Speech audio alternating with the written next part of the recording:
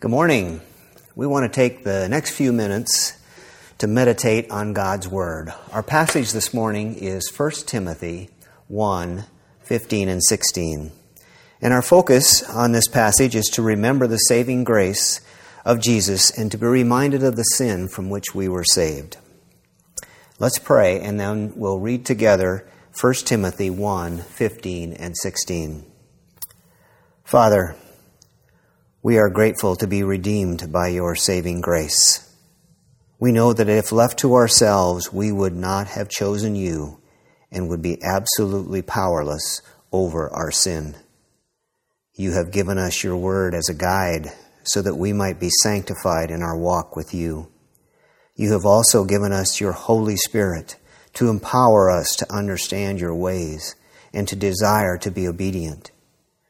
We are overjoyed by knowing that you will never leave us or forsake us, and that your loving kindness will be with us forever. In Jesus' name, amen. All right, let's read together 1 Timothy 1:15 and 16. It is a trustworthy statement deserving full acceptance that Jesus Christ came into the world to save sinners, among whom I am foremost of all. For this reason, I found mercy, so that in me, as the foremost, Jesus Christ might demonstrate his perfect patience as an example for those who would believe in him for eternal life. This is the first two letters written by Paul to Timothy.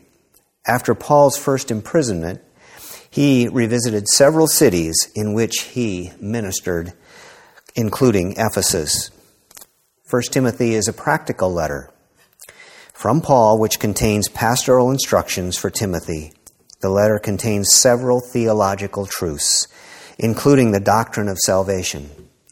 And this morning we will be looking briefly at God's saving grace and how it relates to sin. Let's look at the first part of verse 15. It is a trustworthy statement deserving full acceptance. There are two descriptions listed to help define the word statement. One is trustworthy, and the other is deserving full acceptance. Trustworthy is a descriptive word that means faithful. It is a faithful statement. In other words, it is believable. It is true. The second descriptive term is deserving full acceptance, which means worthy of all acceptance. What is the statement that is being described? That Christ Jesus came into the world to save sinners.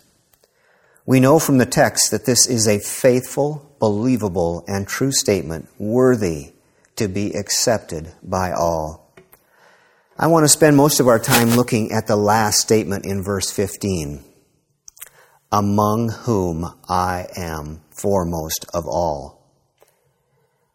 Paul is saying that as a sinner, he is foremost of all. He is saying that he is the chief of sinners, first in rank, or best of all sinners.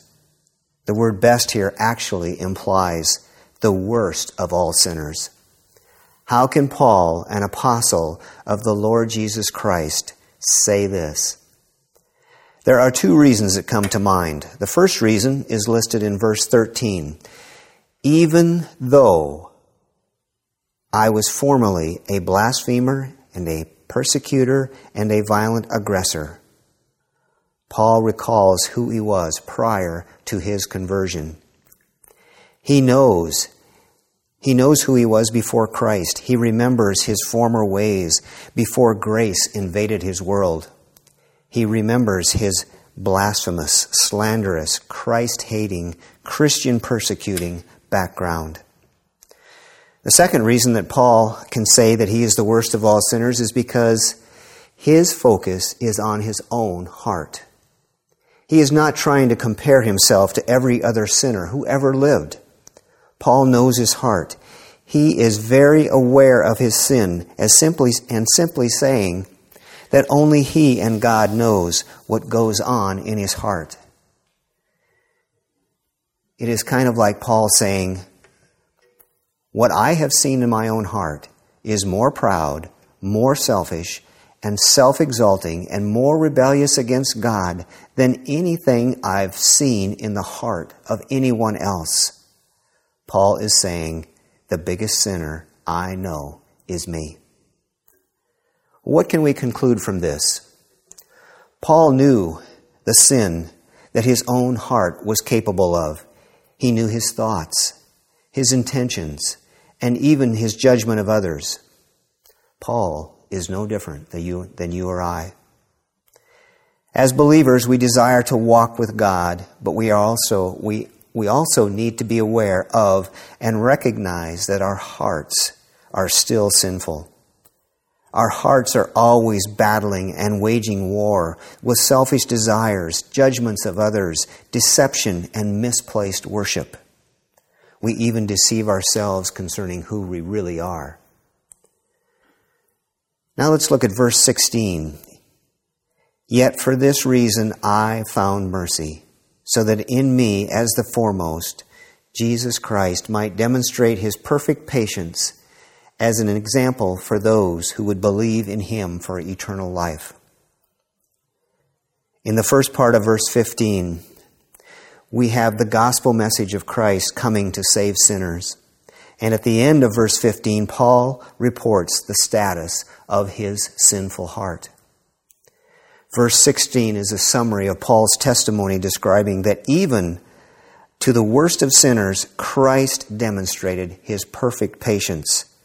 Paul, a blasphemer, church persecutor, and aggressor against Christians, was granted salvation. This is a statement that says God can save even the foremost of sinners. And Paul used his example to magnify the glory of his Savior. So what would happen if we would consider ourselves as the foremost of all sinners?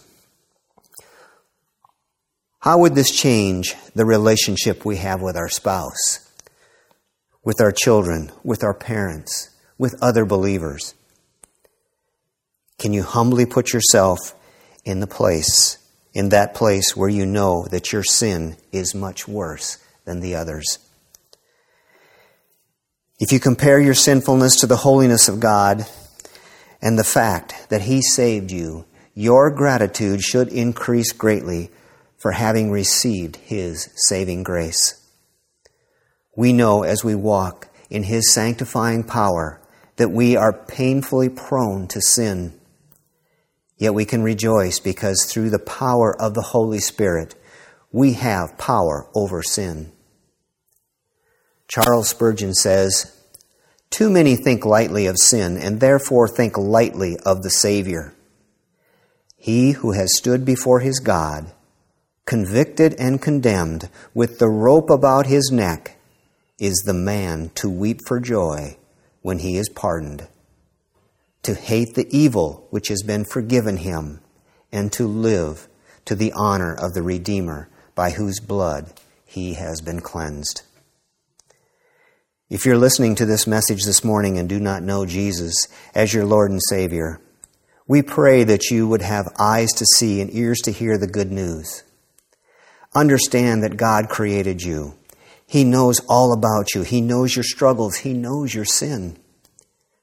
The book of Hebrews tells us there is no creature hidden from his sight.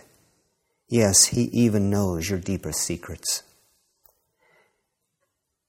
Everyone will stand before Jesus one day. Those who acknowledge Jesus as their Lord and Savior will be declared holy and blameless before him, and will spend eternity with him in heaven. Those who reject him and do not know Jesus will be judged, convicted, and condemned with no hope, but face eternity in hell forever and ever. There is only one way to be pardoned, and that is through the redeeming blood of Jesus. Please consider Jesus today. Repent and believe.